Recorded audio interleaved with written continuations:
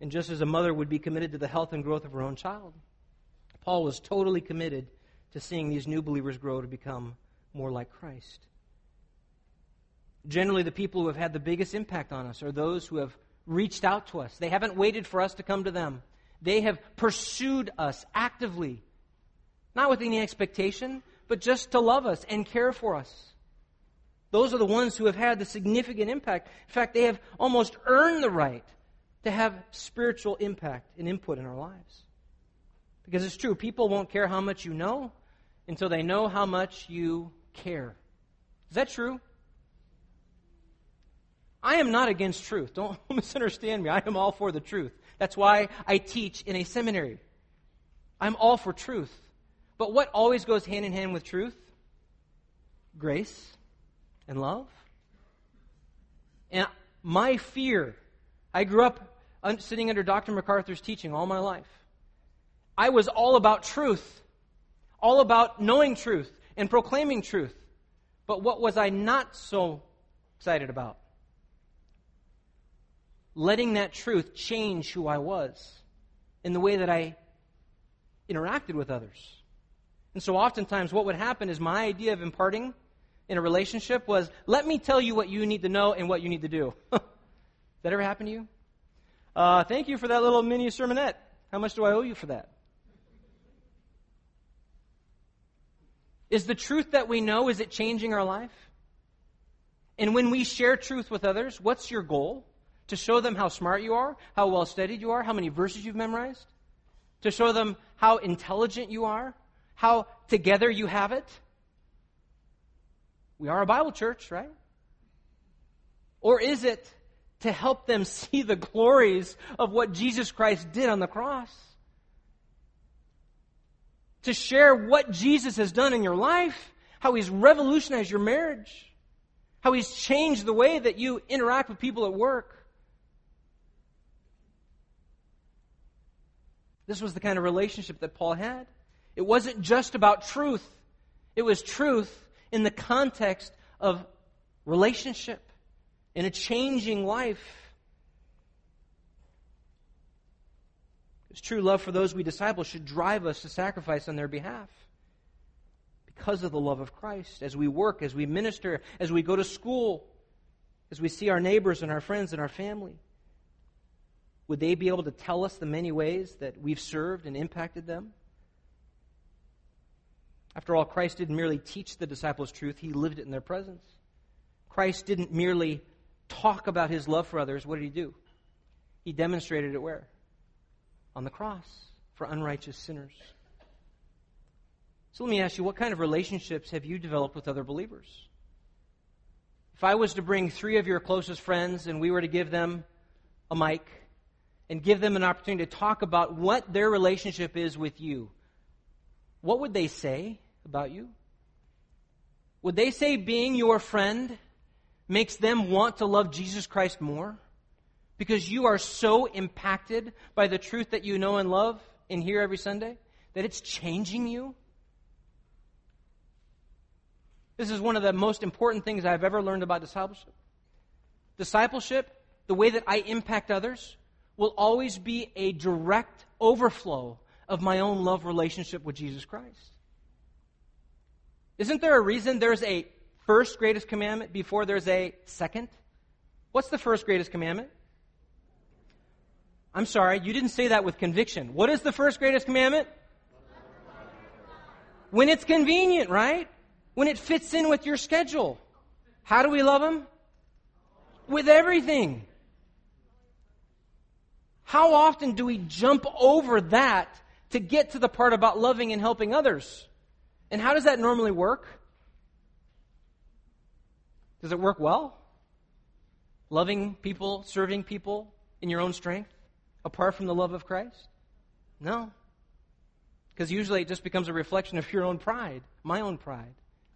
But when we are loving Jesus with everything, with a passion, you can't help it. It's going to come out. It's like out of your pores. The love for Christ. You're going to go to work. You can't help but talk about this Jesus that saved you from sin and the hell that we just so vividly heard about this morning. Discipleship will happen. You don't even mean for it to happen. But because your love for Christ is so vibrant and passionate, it's going to come out. This is what impartation is all about. Loving Jesus with everything and then establishing relationships with others. Having an intentional spiritual friendship with others so that as we spend time together, they see it in my life, they hear it from my lips, and just being my friend encourages them and helps them to pursue and love Jesus Christ. So let me ask you a question, Christian. How many of those kind of relationships do you have? They don't happen overnight. How many of these kind of relationships are developing? The foundation for discipleship is impartation through relationship.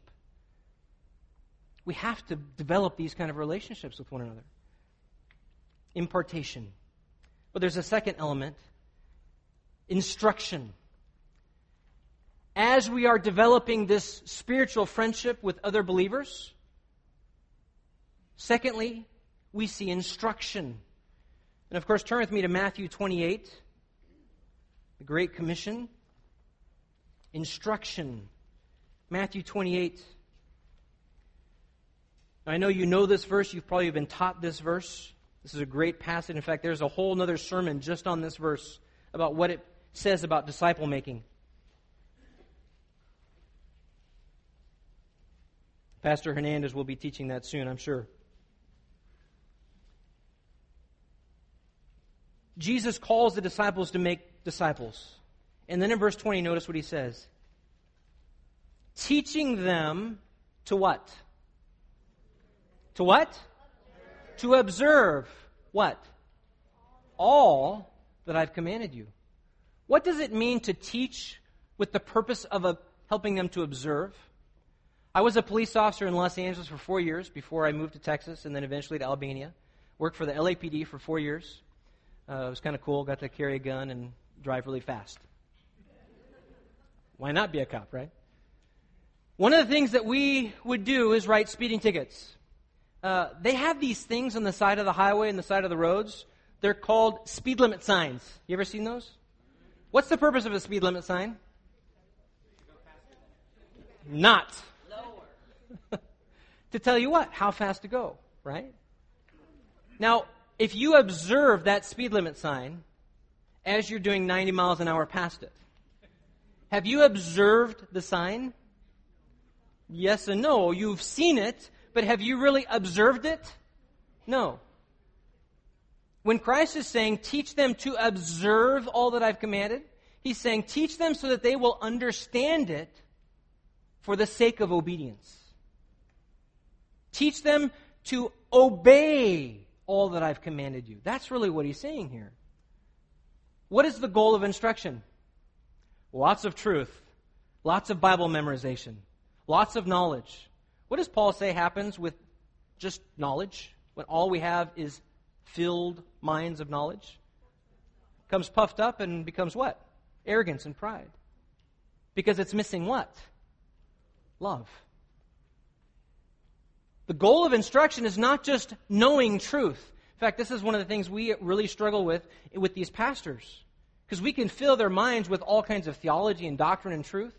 But if we don't help them understand how to apply that in their life, by reminding them of the cross, reminding them of the gospel, what happens to that seminary student who's a pastor in Albania? They become puffed up and arrogant. And then when they go back to their churches, what kind of Christians are they now training? A whole church full of puffed up, knowledge-based, prideful people. Have you ever experienced this before? I have. In fact, sadly, I look back at my life, I was the first in line.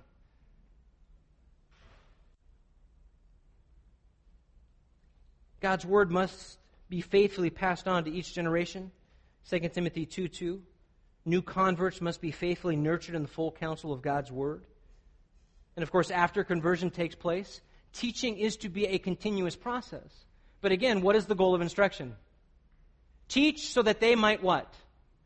Obey. Is that easy to do? I don't know about you, but I have a hard time applying the truth that I know. Sometimes I'm like, okay, I don't need another sermon. I'm still working on last week's. I'm still trying to figure out how to put this into application of my own life. Do you ever struggle with that sometimes? That's what Christ is saying here. Now, if we were to go through the New Testament, we would see that both Jesus and Paul's instruction cover two basic topics.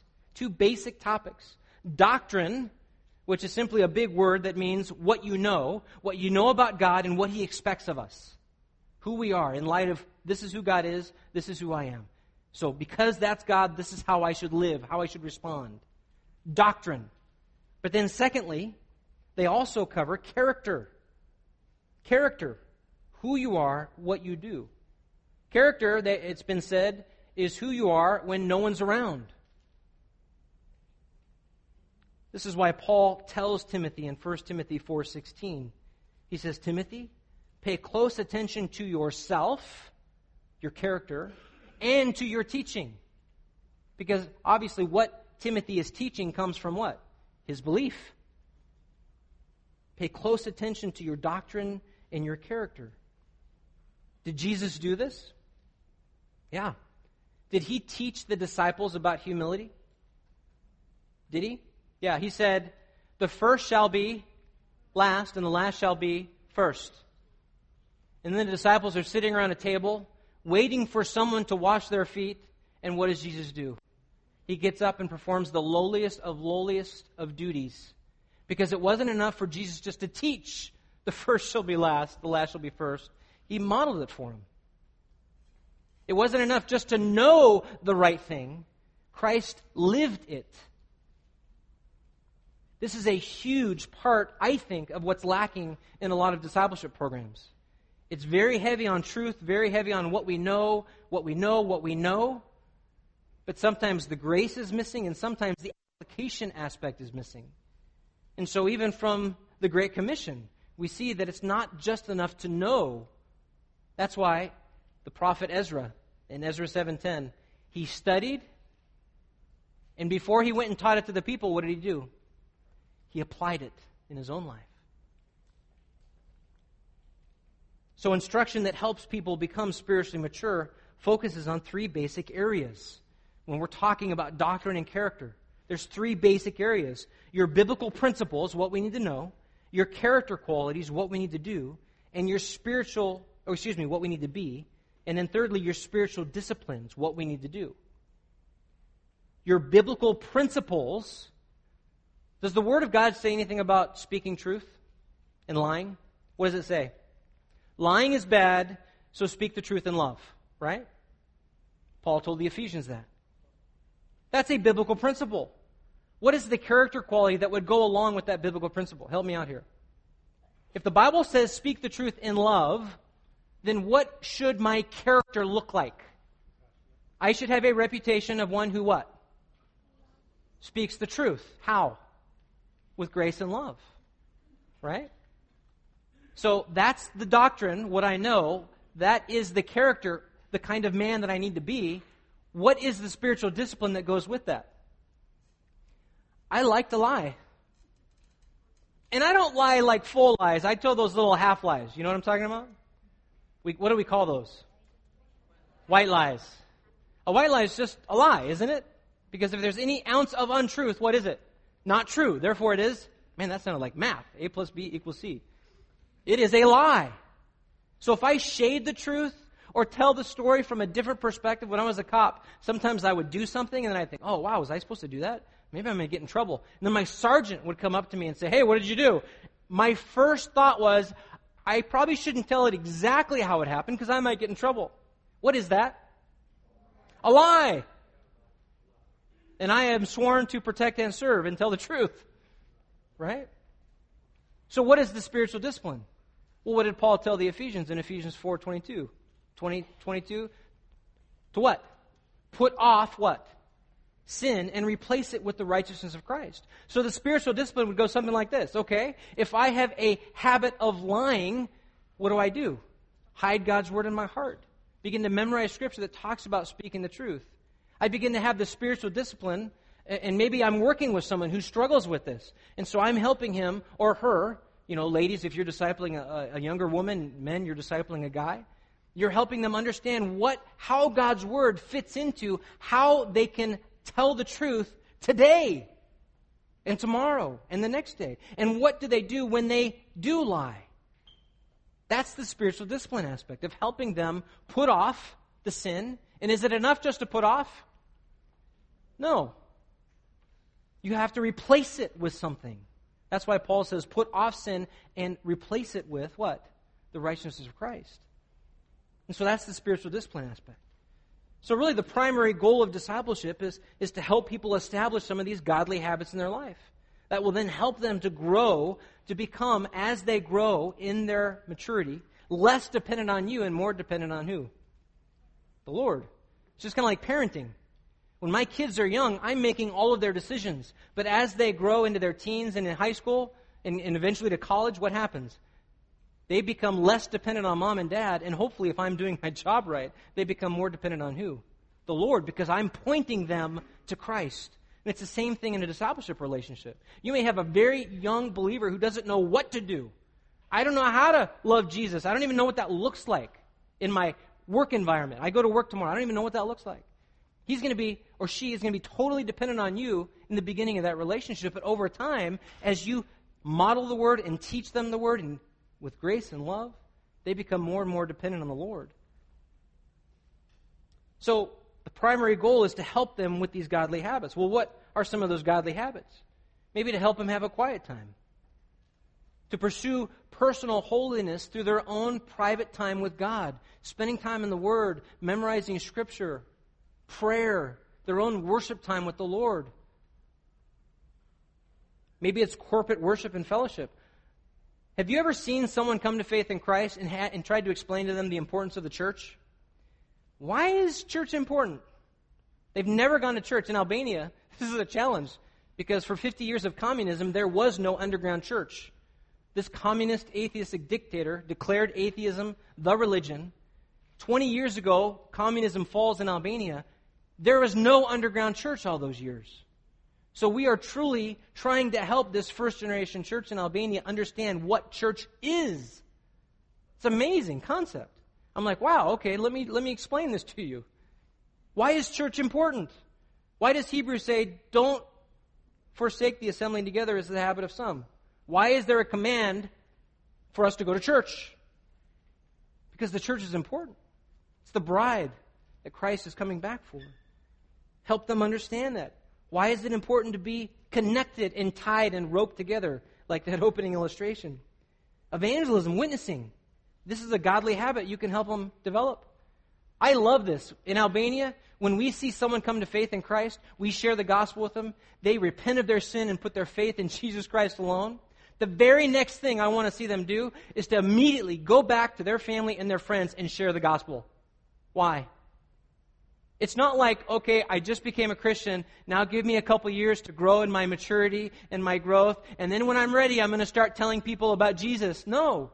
From the moment of their salvation, what do we want them to understand? You have a great privilege to take this truth to your family. And we want them immediately to understand this. And they get excited about it.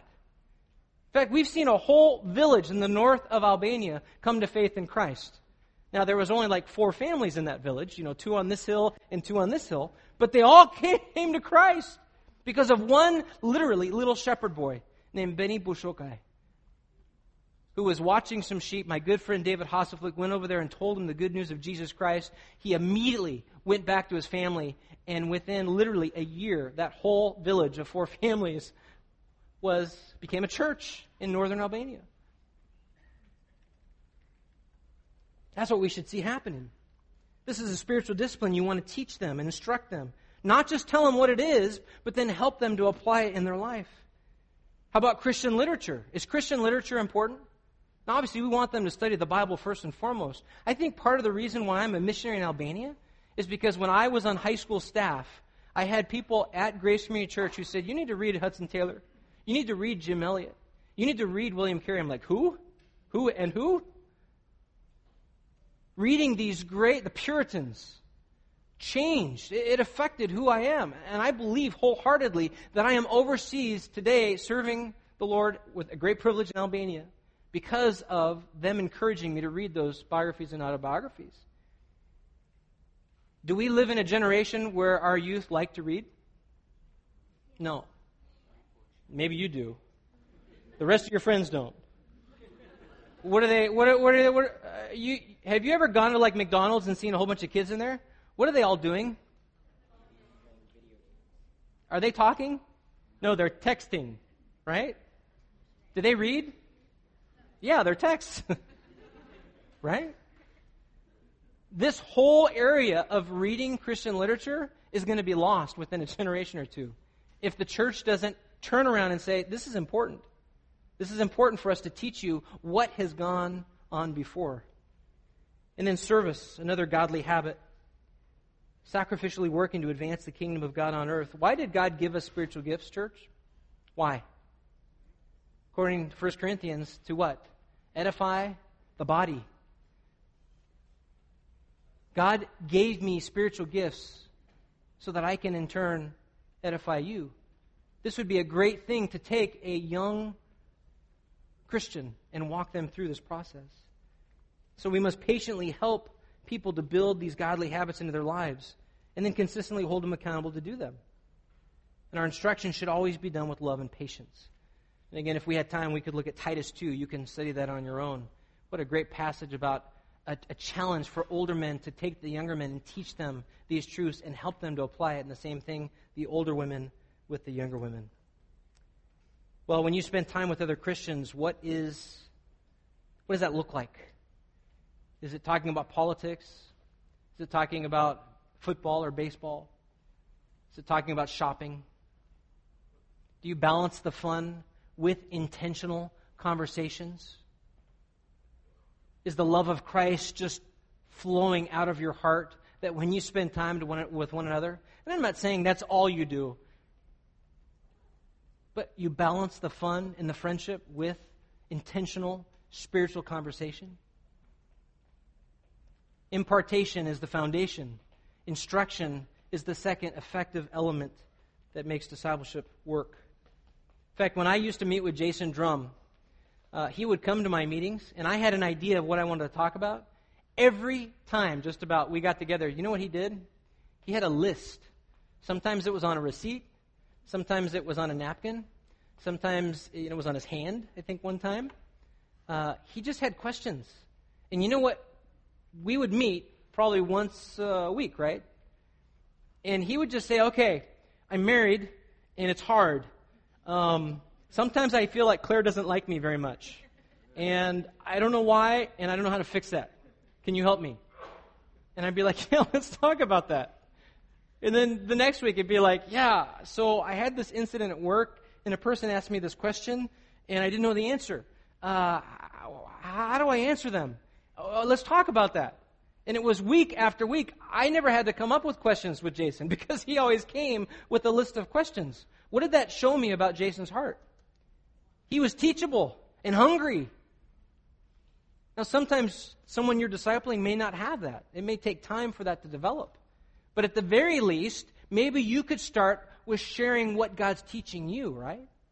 And that could be a way to instruct, to say, you know what, let me share what I learned this morning in my quiet time and how it's greatly challenging me in this particular area.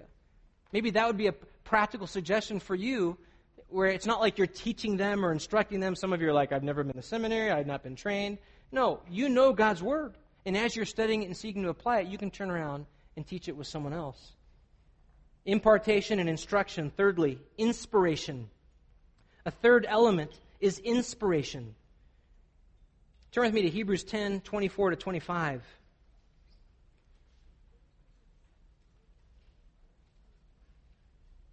Don't worry, we're going to pick up the pace here. Hebrews 10, 24 to 25. Hebrews 10, verse 24 says this, and let us consider how to stimulate one another to love and good deeds, not forsaking our own assembling together as is the habit of some, but encouraging one another, and all the more as you see the day drawing near. Let us consider This carries the idea of before I even meet with someone, before I even go to have a coffee in Starbucks with some kind of girly foo-foo drink that Jason Drum just ordered. I like my coffee strong and black, right, men? Yeah. You with me? You got my back or what? We'll talk later. Before I go have coffee with my friend Jason Drum, what is this verse telling me to do? Consider how to do what? Encourage him, to stimulate him, to motivate, to prod him to what? Something very specific. Be a good Christian. Is that what it says? No, it says what? Love and what? And good deeds, good works. Because good works without love is what? Or it has a tendency to be what? Pharisaical, external, outward obedience.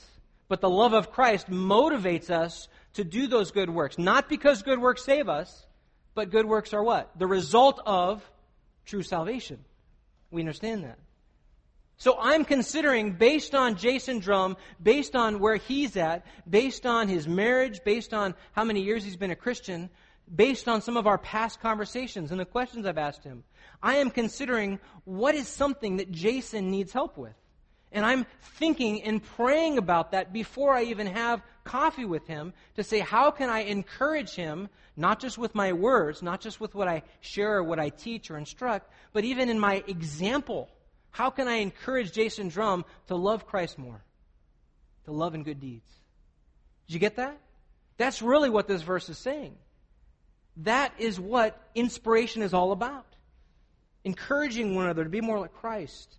Stimulating, motivating someone to do something. Now, what do we normally call this?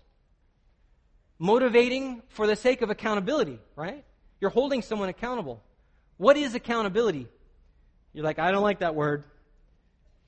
Accountability is simply requiring someone to give an account, to verify that they do what they say. For example, let's say a business borrows money from a bank. Okay, this business has just taken a loan. They borrowed money from a bank. The bank will send an auditor. The job of an auditor is to go into that business and say, okay, we gave you this much money on your loan application. You said you were going to use the money for this. Are you using it for that? Verify that they're doing with the money what they promised. Well, in the same way, in a discipleship relationship, a discipler requires a person to account for the truth that he or she has received. Is the Christian living out the truth that he or she knows? Parents, what a great opportunity. Sunday, today, you go to lunch and you sit down with your kids and you say, kids, do you understand what hell is? Yeah, Mom, I do. I was listening. I took notes. Here's my picture. Flames, torment. I mean, it was vivid, wasn't it? And so it's my job as a parent to make sure that my children not only understand the message that they heard, but what? To let it soak in to their heart, to help them apply it, to inspire and motivate them, to hold them accountable, that they not only hear a Sunday morning sermon, but they do what with it? They apply it. They live it out. Now, how do you apply a message on hell? Help me out here. Repent. Some need to repent. How else can you apply a message? How can you motivate someone to apply a message on hell? Gratitude. Be thankful. Man, I am so grateful that God sent Jesus so that I don't have to go there. What's another way? What's that? Proclaim it. Because you don't want your friends and family to go there. These are just ways that we can inspire and motivate people to be accountable with the truth that they've received. This is a huge element of discipleship. To be accountable.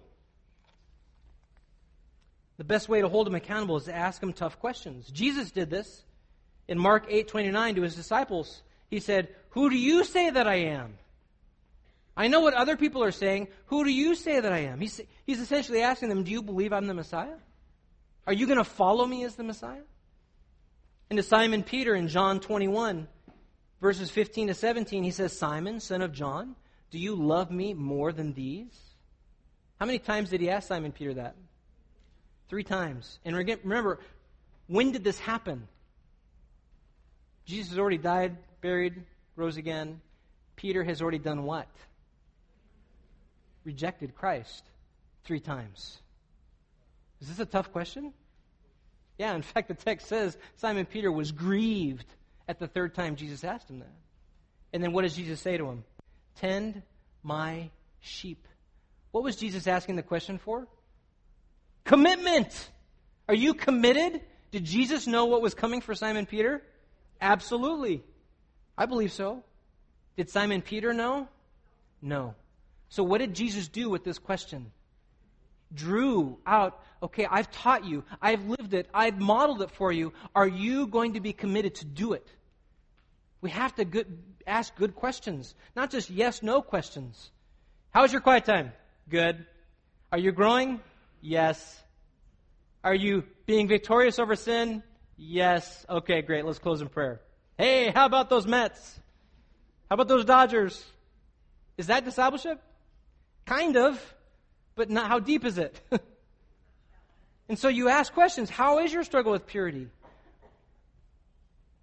Men, married men, are you being a one-woman man in your mind? What are you struggling with? How can I pray for you? Ladies, are you being submissive to your husbands? Kids, how's your attitude with your parents?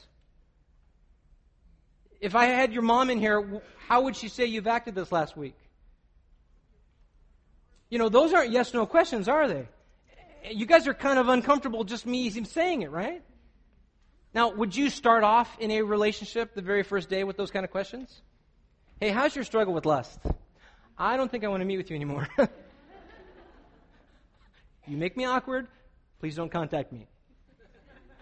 But maybe over time, as you are imparting truth, building a relationship, and as this level of instruction begins to grow, you begin to see how they build on one another.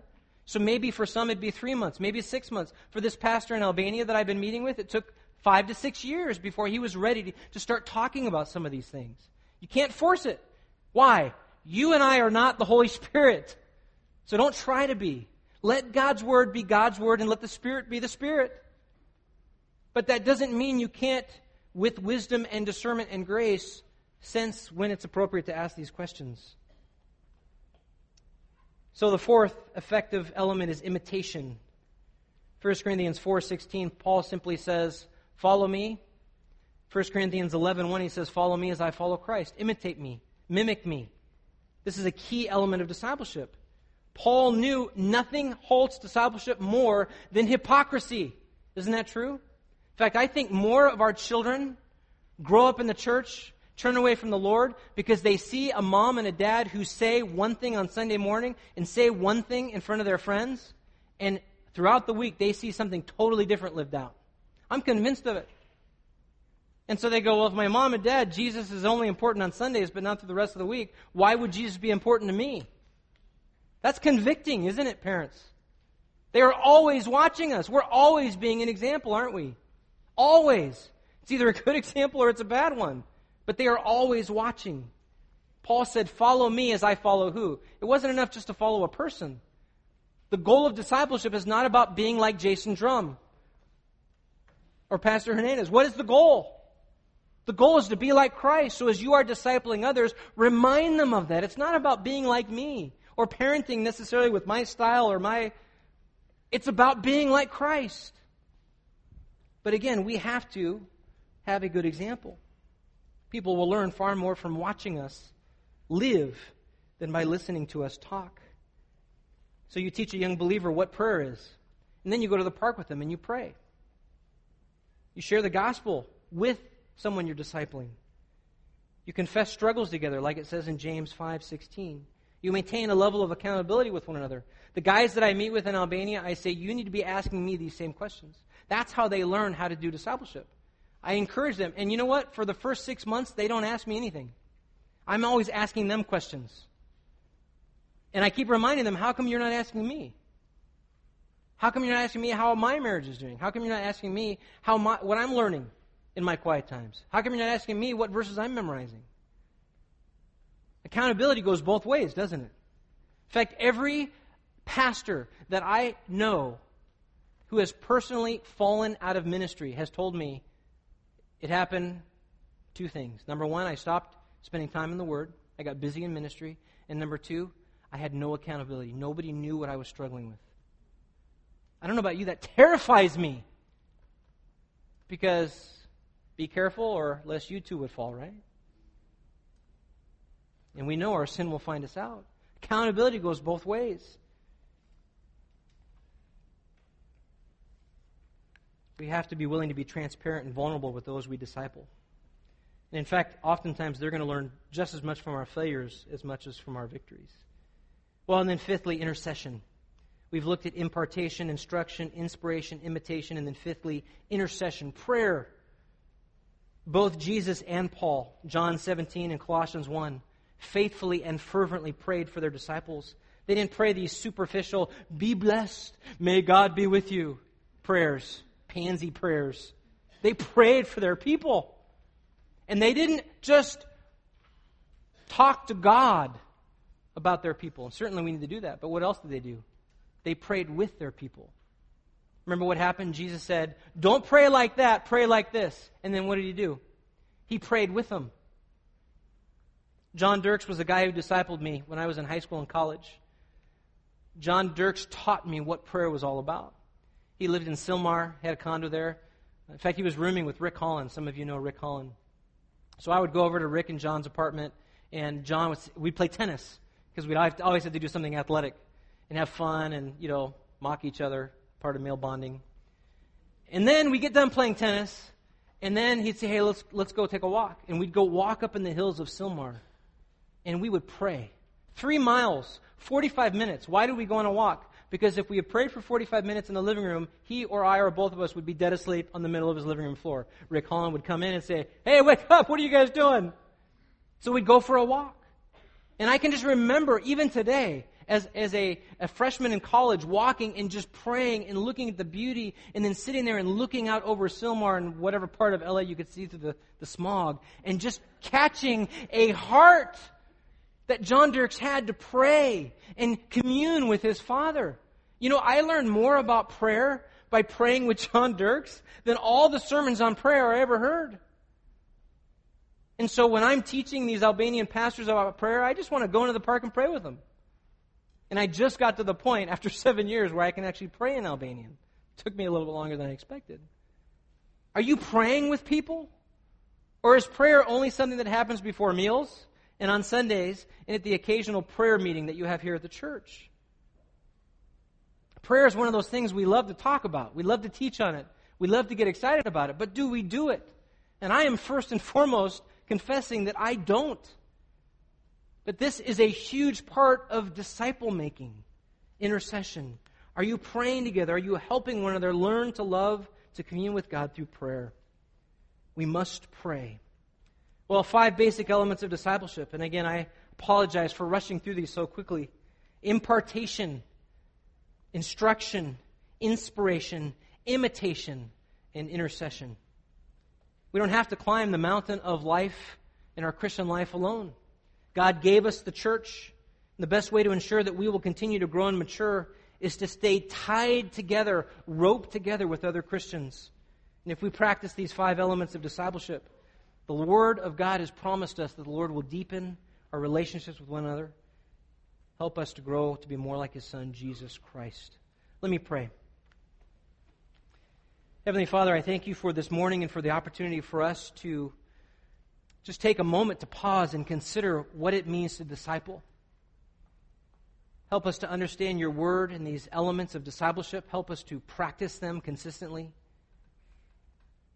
Lord God, I pray that You would give us a passion to see this next generation raised up to love and adore You. And that we would take our responsibility seriously as the church to help one another, to consider how we can stimulate one another to love and good deeds, to impart truth through relationship, to instruct not just for the sake of knowing, but so that we would understand and apply it, to provide godly examples, to pray with one another. Heavenly Father, we know that we can do it only because of Your strength and Your power, and ultimately only because of what Jesus Christ did for us on the cross. And so we stand amazed at Your grace this morning. We love You and we thank You. Help these brothers and sisters to be disciple-making disciplers. It's in the precious name of Christ we pray. Amen.